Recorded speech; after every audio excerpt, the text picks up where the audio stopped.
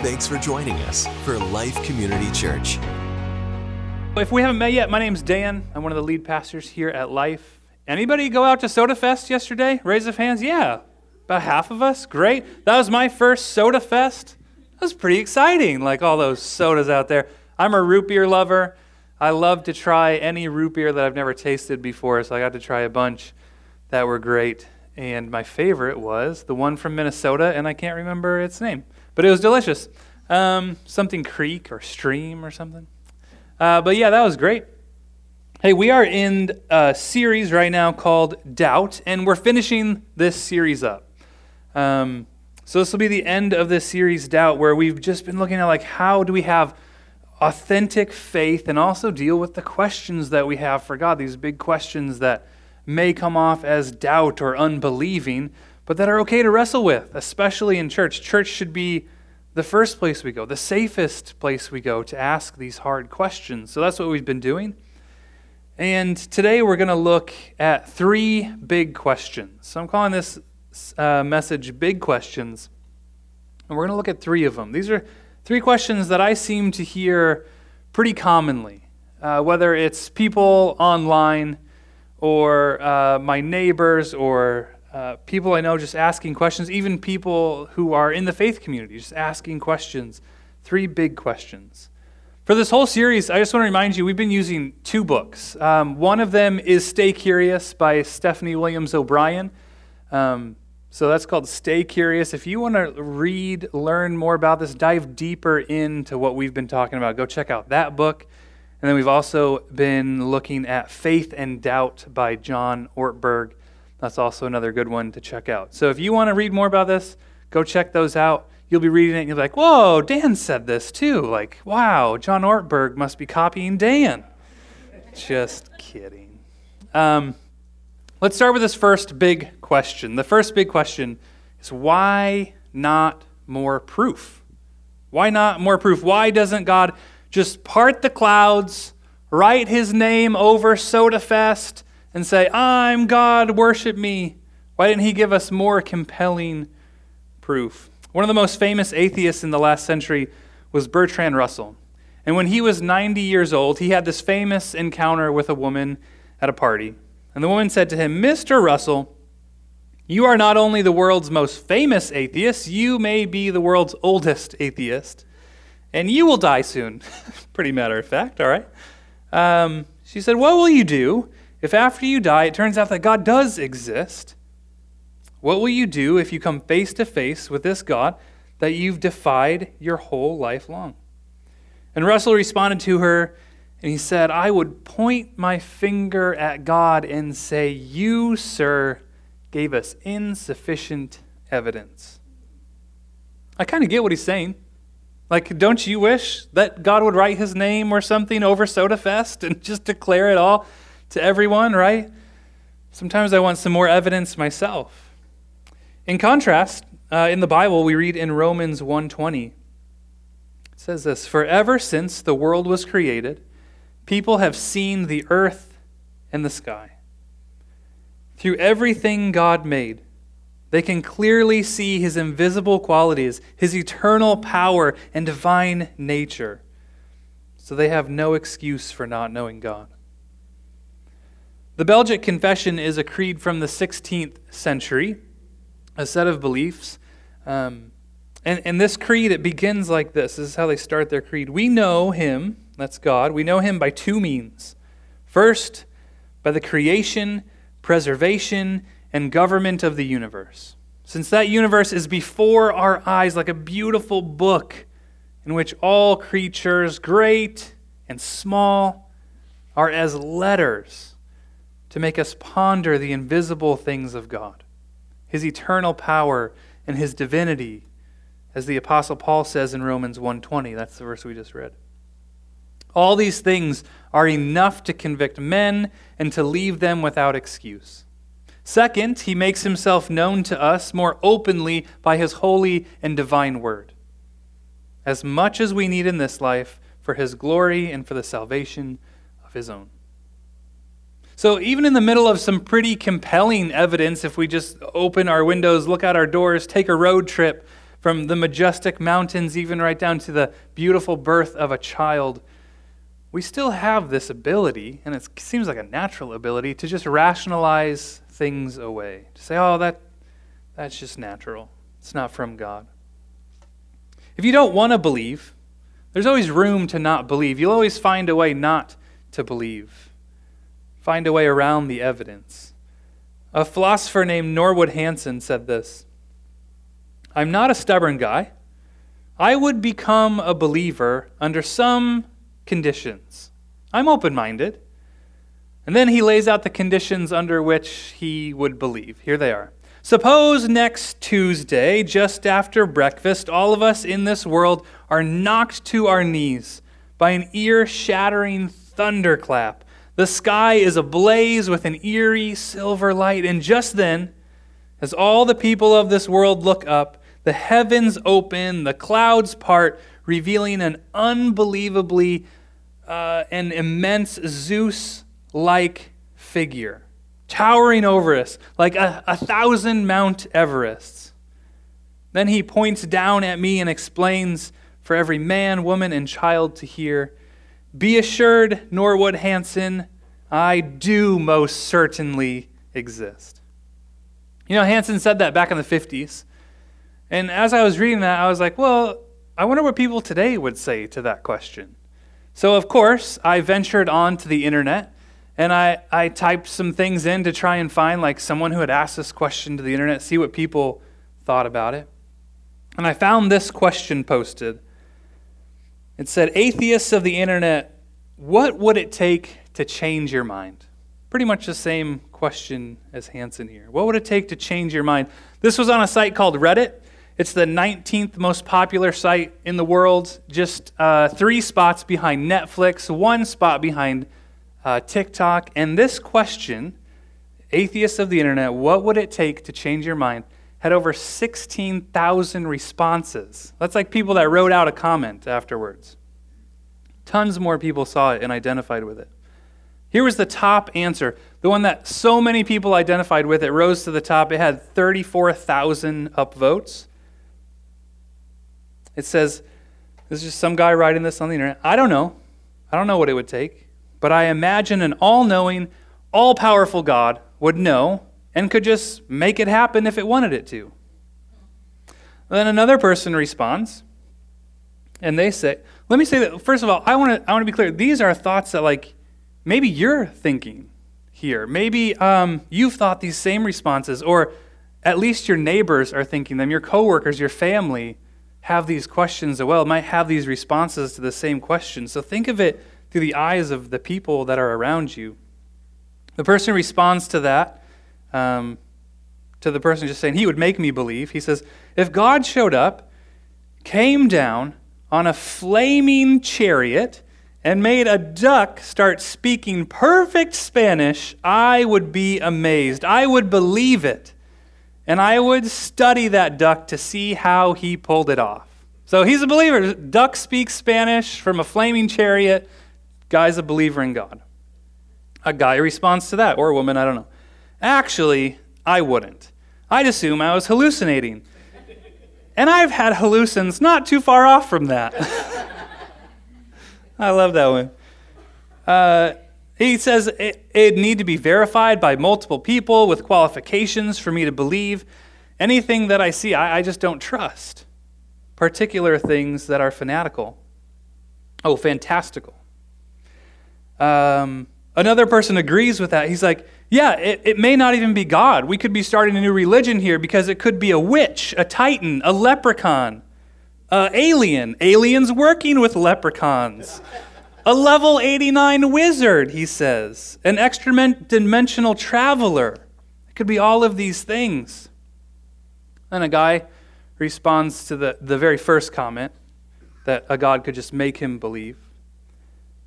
This guy says, I don't get this mindset.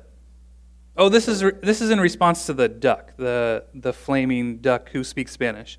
He says, I don't get this mindset. It wouldn't really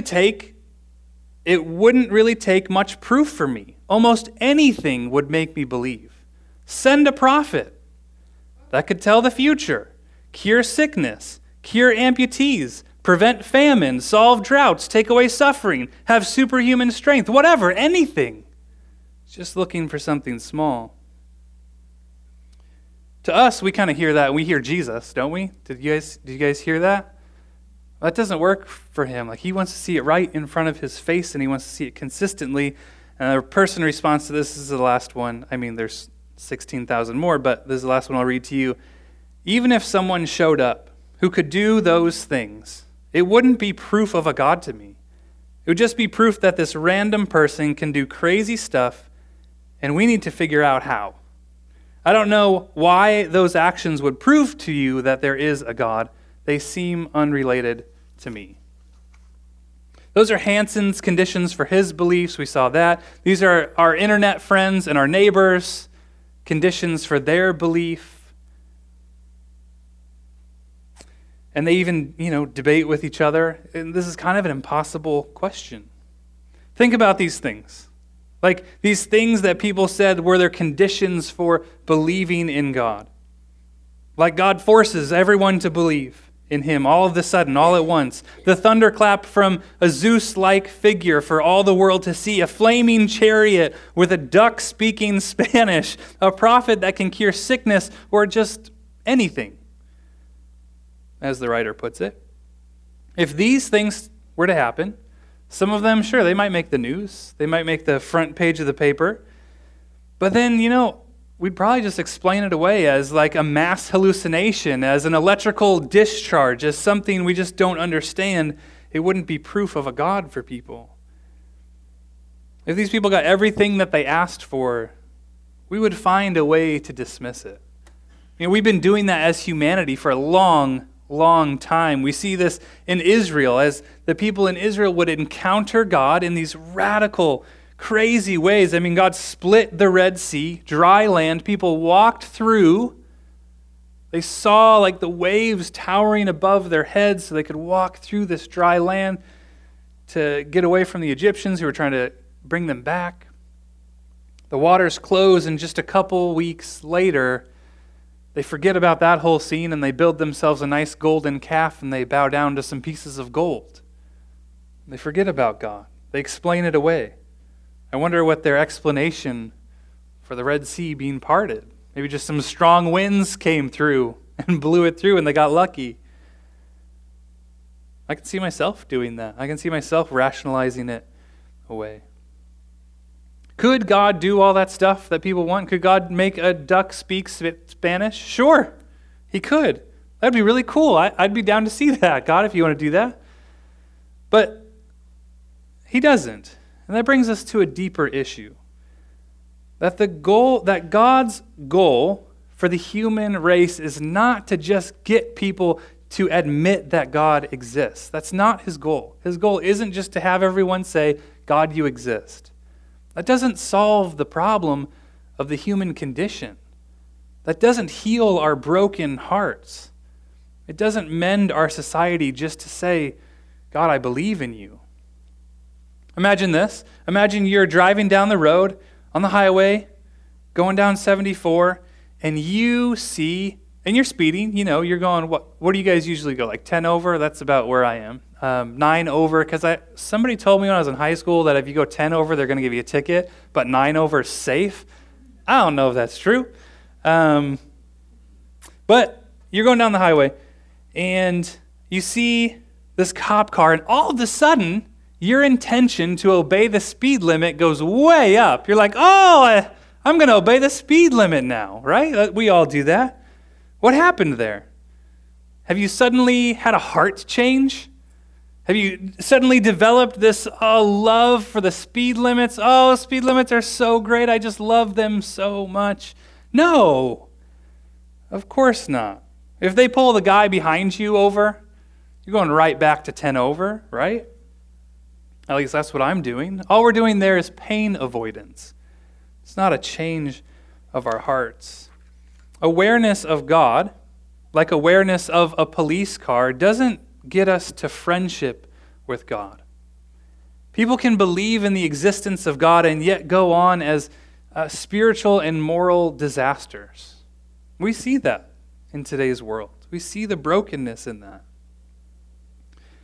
James, he puts it like this, another writer in the Bible: you believe that there is one God.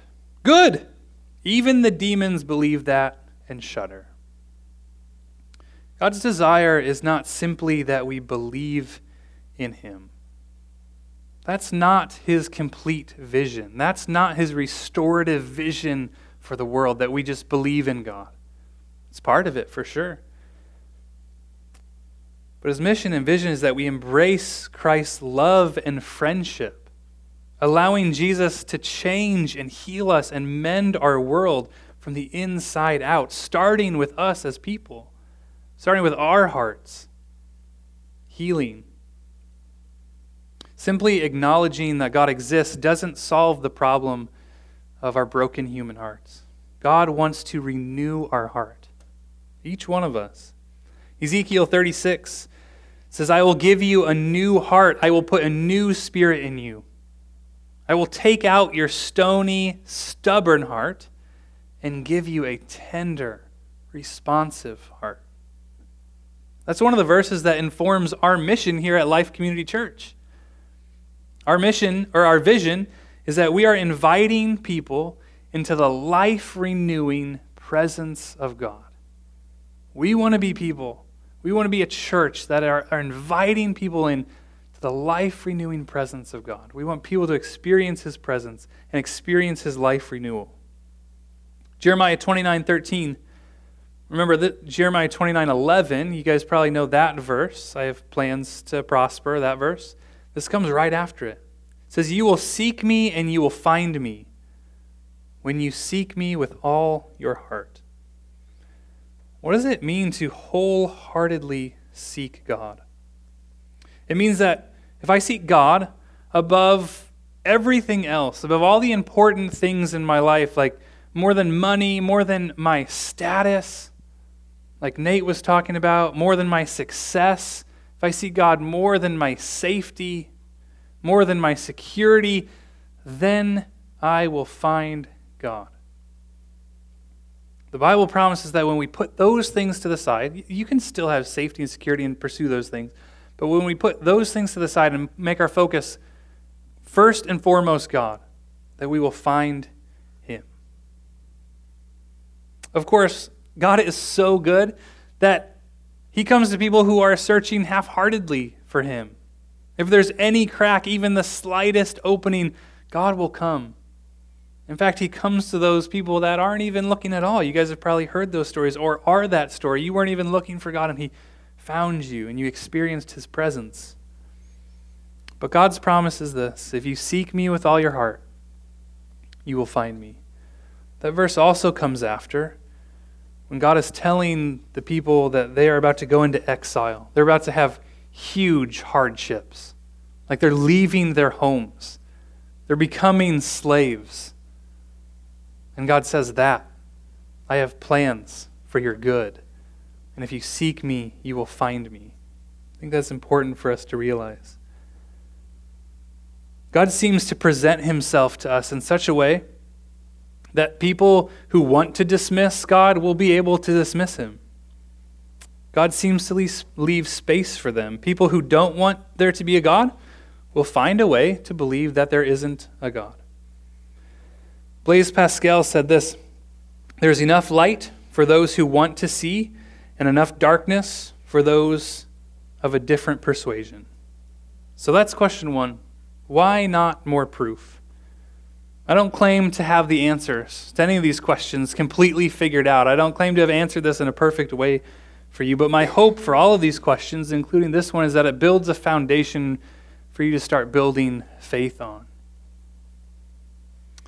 Question number 2 is this: why not a better product? Why doesn't Christianity produce something better? Why aren't Christians better advertisements for Christianity? Has that ever troubled you? Like, there's some pretty questionable Christians out there, right? And you're like, oh, I wish they didn't call themselves Christians. Sam Harris, who wrote The End of Faith, he argued that Christianity and religion actually pose the greatest threat to the civilization and human survival. And those who cite this objection, they'll point to Crusades, the Inquisition, Salem witch trials, and so on. The Republican Party, maybe people will point that out. They talk about how the Bible has been used historically to defend slavery, to suppress women. Steven Weinberg states it like this: good people do good things. Bad people do bad things. But to get good people to do bad things, that takes religion. When I read that, it breaks my heart. I see where he's coming from, and I completely disagree. But I think that's the way a lot of society thinks these days. And we have to recognize that. We haven't always done a great job at representing who Jesus is and his heart for our world. I think the place to start here is to acknowledge that many horrible things have been done in the name of Christianity. Anyone who follows Christ openly and honestly and humbly, we have to look at these debacles in history without getting defensive and say, you know what? They were wrong.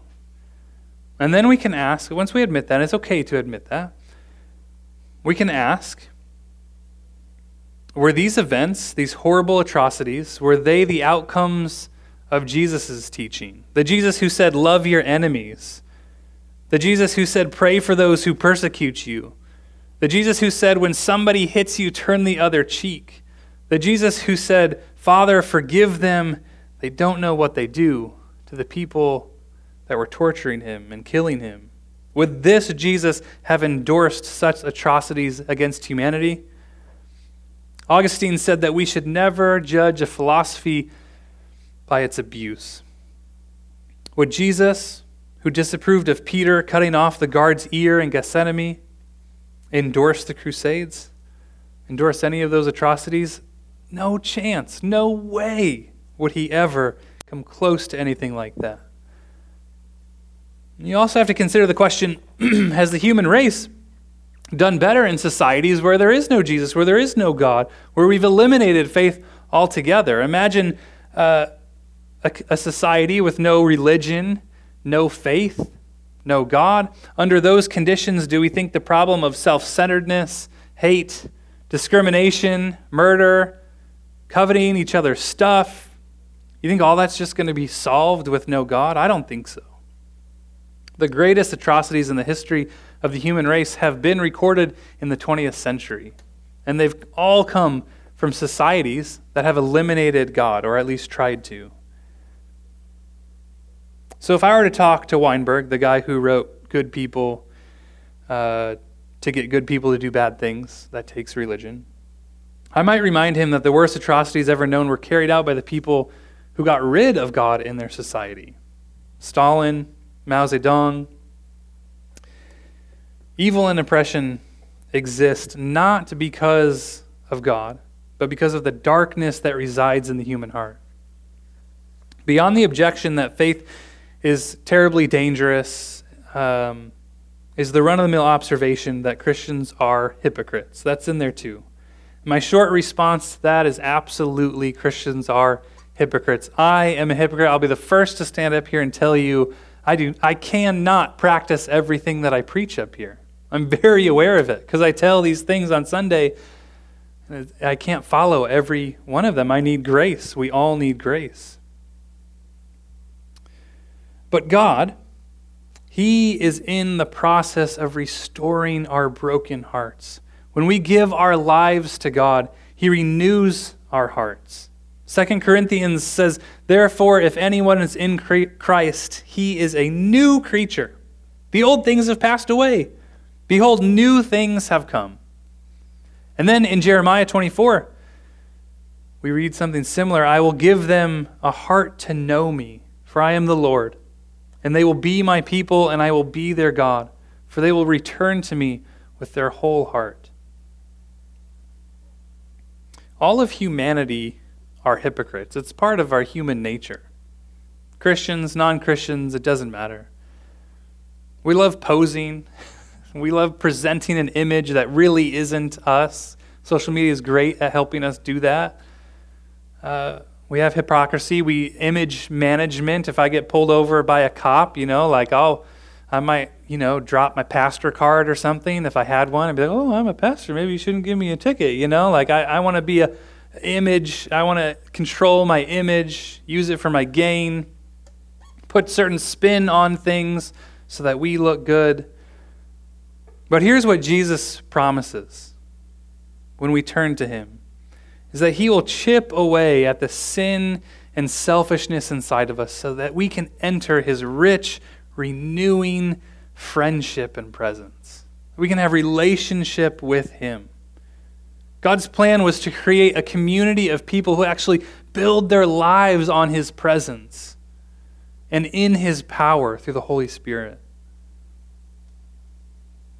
We want to be a part of a presence that overwhelms us so much that we then become the good news. Because our hearts have been changed, our lives have been changed, we become good news, and barriers are broken down. We form a community of generosity and love and selflessness and kindness, like we see Jesus with his selfless service. The power of the local church is so much more powerful than we often realize. We, as the church, through the power of the Spirit, become a light to our surrounding community as we are people together. We participate in Jesus' plan. Like Jesus doesn't have this plan without us, it's with us together. We get to be a part of that, to be the people that are restoring and healing a broken community. And we start with just our neighbors. And then we expand from there.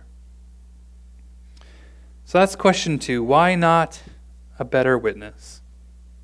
We have the witness that Jesus has set up for us, and that is in the church to heal and restore.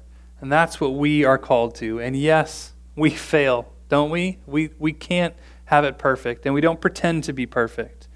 When we make mistakes, we readily admit them.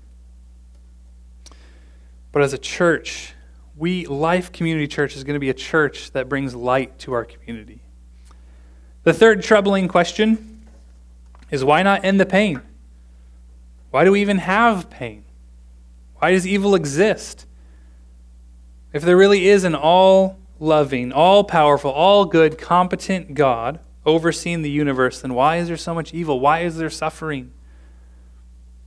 Why do we have earthquakes and tsunamis and fires? Why do we have school shootings? Why do we have accidents like car crashes? Why do we have heart attacks and cancer and COVID-19? Why is there so much violence in the world? Why are there unjust wars? This is the reality of our world. If our faith is going to mean anything, we have to look at this question. We have to talk about this. We can't just gloss over this one and not pretend like it exists and pretend like it doesn't exist. It does our faith community a disservice. It does the non-faith community a disservice. Dostoevsky, who was a believer in God, he wrote that the death of a single infant calls into question the existence of God. I think it's okay to ask these big questions. We've all experienced pain on some level. We've all seen pain all over the news. So why does this kind of pain and suffering and evil exist in our world? And I'll just tell you honestly, like my first thought, my initial reaction is just that I don't know. I don't have a comprehensive answer. I don't have a perfect answer.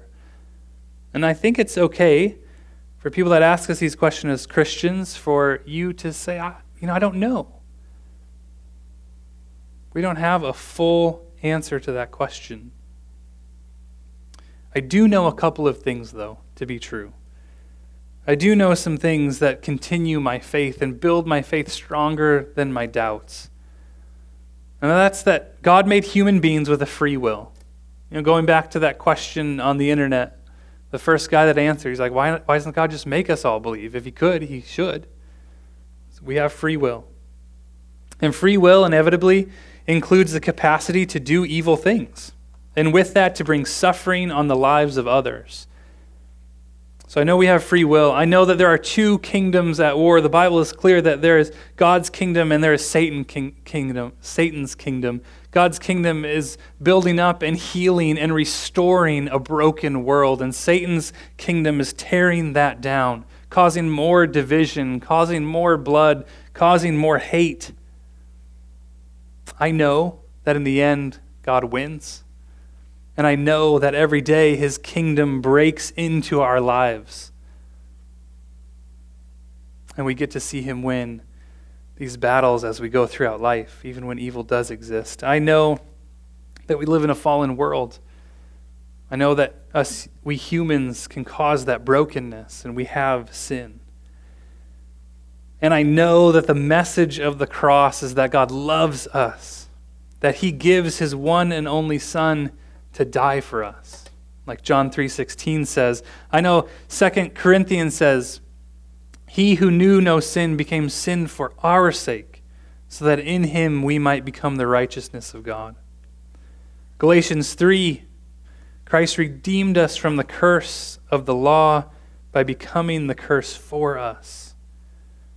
Jesus experienced suffering and pain and the guilt that we should have that you and I will never know on a whole nother level. Suffering never fully comprehended. And he did that on our behalf. John Ortberg, in this book, Faith and Doubt, he says this. It's a story. He says, one man whose son died climbing a mountain when he was 25 said that what he came to see was tears, a weeping God, suffering over my suffering. I had not realized that if God loves the world, God also suffers. I had thoughtlessly supposed God loved without suffering. I knew that divine love was the key, but I had not realized that the divine love that is the key is a suffering love. So while I might not be able to explain perfectly why suffering goes on, I do know that God suffers with us. He is with us in our pain. Let me end with this story. Cheryl went to a salon to have her nails manicured. It was a good conversation with many subjects. Eventually, they touched on God. And the beautician said, I don't really believe God exists. Cheryl asks, why do you say that? Well, you just have to go on the streets to realize God doesn't exist. If God exists, why sick people? Why abandoned children? Why pain? I can't imagine loving a God who could also allow all of these things. Cheryl thought for a moment but didn't respond. The beautician finished her job and Cheryl left the shop, and on the way out, Cheryl saw a woman on the sidewalk with long, stringy, dirty hair. She looked filthy and unkempt. And Cheryl turned around, entered the beauty shop again, and said to the beautician, you know what? Beauticians don't exist. What? Asked the beautician. I'm here. I just worked on you. I exist. Cheryl said, no, beauticians do not exist, because if they were here, there would be no people with dirty, long hair and appearing very unkempt, like the woman outside. And the beautician said, beauticians do exist. The problem is people don't come to me.